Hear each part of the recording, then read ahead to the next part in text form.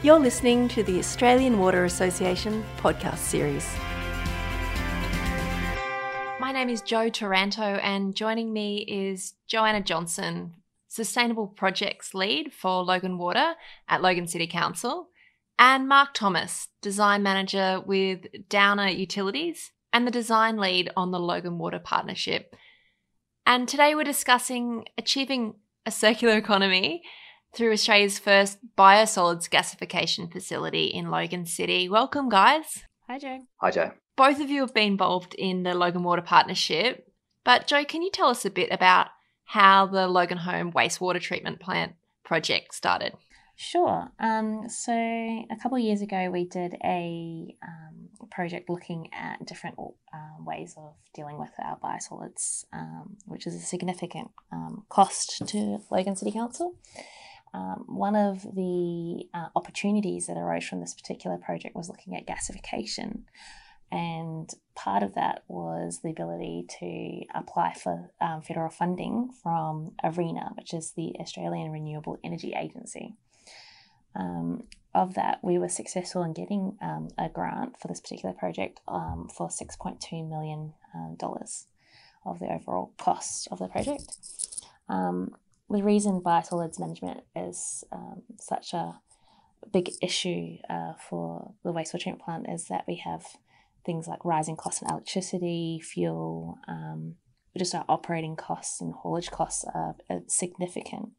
And of that, we're transporting our biosolids from Logan to the Darling Downs as part of a contract, which is about 300 kilometres away. So it is a significant cost, and gasification actually reduces our volume, or will reduce our volume by about 90%, meaning that it would be a great outcome for Logan to go down the gasification path just on a cost-benefit association, but also our greenhouse gas emissions are reduced, and that's also partly to do with the fact that we have a really great product at the end of gasification called biochar, compared to the biosolids that are a significant amount of water, basically, so we're quite excited about the project. So tell us about how biochar is developed. So biochar is the end product of going through the gasification unit. So the gasifier is a hearth that's about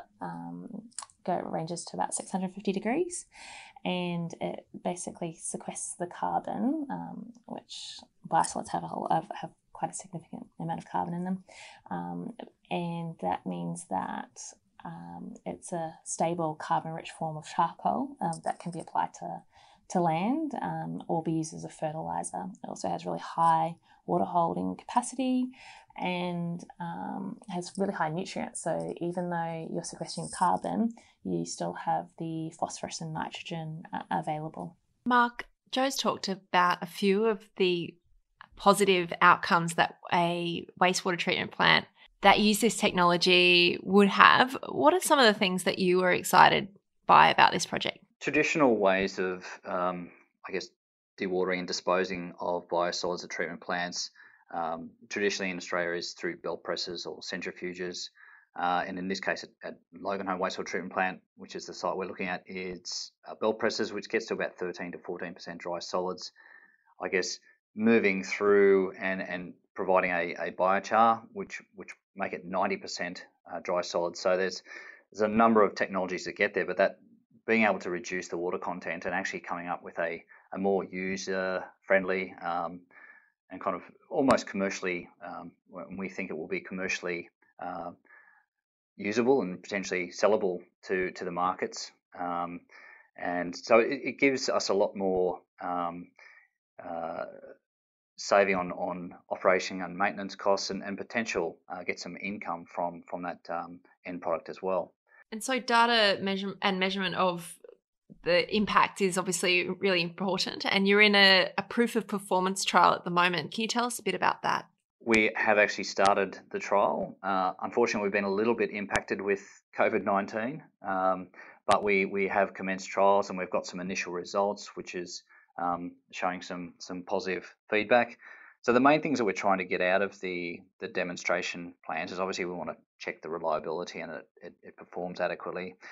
We're looking at air emissions as well, and I'll probably pass to Joe at some point in a minute to talk about some of those.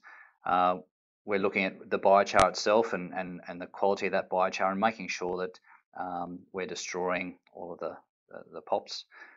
We also have to look at the heat balance. So, as Joe mentioned previously, we're looking for a heat energy neutral process. So, what we have to do as part of this demonstration plant is actually measure the heat produced and ensure that it's going to be enough or sufficient to power our dryers, which are going to be used in the main plant that we will need. And we're also looking at the costs and how much power and other chemicals and consumables that it needs to make sure it's going to be a viable system as if we roll it out into the main plant. Joe, did you want to expand on some of those other measurements as well? So in Queensland, we've got the new end of waste code for biosolids that came in about in 2019, and in that there's POPs are mentioned, and POPs are your chemicals that are toxic, non-biodegradable, and accumulate in the food chain. So they're not the nicest of things, and part of those are your PFASs, which is your perfluoroalkyl substances, and your nanoplastics and microplastics. Now, biosolids have PFAS, and they're known to have micro nanoplastics, and that can go into your food chain. So it was a big concern that our biosolids could have this sort of stuff. Now, the proof of performance is really looking at your recovering of your energy from waste and your destruction of your POPs, like micro nanoplastics and your PFAS, and then the compliance to our end of waste code. And so we are importing biosolids because our biosolids aren't dry enough, and as part of the trial, so we're getting biosolids that are around 90% dry and processing them in the gasification plant. So there was the trials at the moment are showing very interesting and positive results of destruction of your PFASs, and we're able to at the moment track where that goes in the system. So it's made volatile in the gasification hearth, which is at 650 degrees. And then these gases go to an oxidizer that's heated to 850 degrees for over 2 seconds retention time. And that's where it's destroyed. And we're getting really positive results in our air emissions analysis. And it's looking like a win-win scenario. So, given the encouraging results, what's the next steps? We've actually looked at the concept design of the permanent plant, and we're actually developing that design and going through the designs and costings of that, and coming up with, if you like, a capital cost.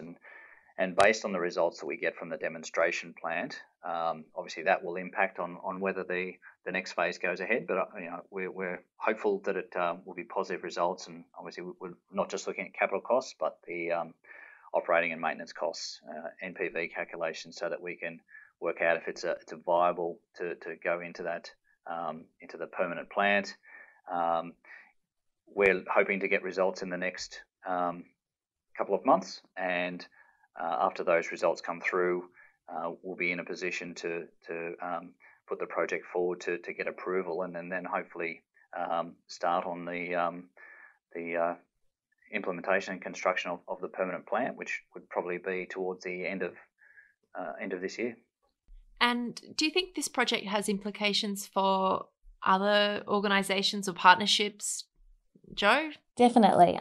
The reason why this project's so great, I think, is because we're retrofitting this gasification unit onto an 80s plant, wastewater treatment plant. So it's showing that it can be applicable for many of the other wastewater treatment plants that are going to have the same sort of issues. And also, I suppose it's the sustainable outcomes that we're getting from the treatment process. We're looking at having a biochar that is a usable product. It's and quite a lot less. So operationally, it's great, but also beneficial for the end product. But it also reduces our carbon footprint. And that's a massive benefit to this particular project, because I mean we're reducing our carbon footprint by 133,000 tonnes of carbon emissions because of the sludge mineralisation factor. So because we're sequestering the carbon in a biochar form. So all around those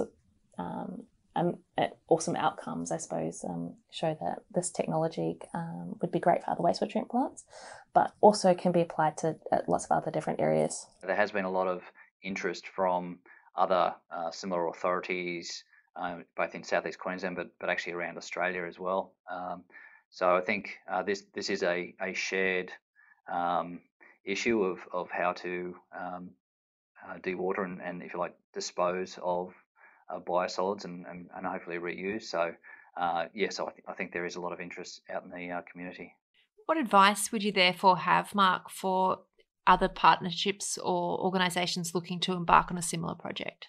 Yeah, I think you really have to look at your current performance and the costs and performance of your plant to look at where you are and established kind of, if you like, your baseline, and really understand those things, so that when you're looking at how to get to a biochar, because it's a few different processes to get there. As Joe mentioned, you need to get to an 85 to 90% dry solid, so that does involve quite a bit of technology and process to get there. So you're looking at centrifuges, dryers to get it to that 85, 90%, even before you get to the gasification phase. So there is a bit of engineering and costs associated with that. So I think you really need to have a look at at your current costs and setup, and then look at the potential savings you can get. So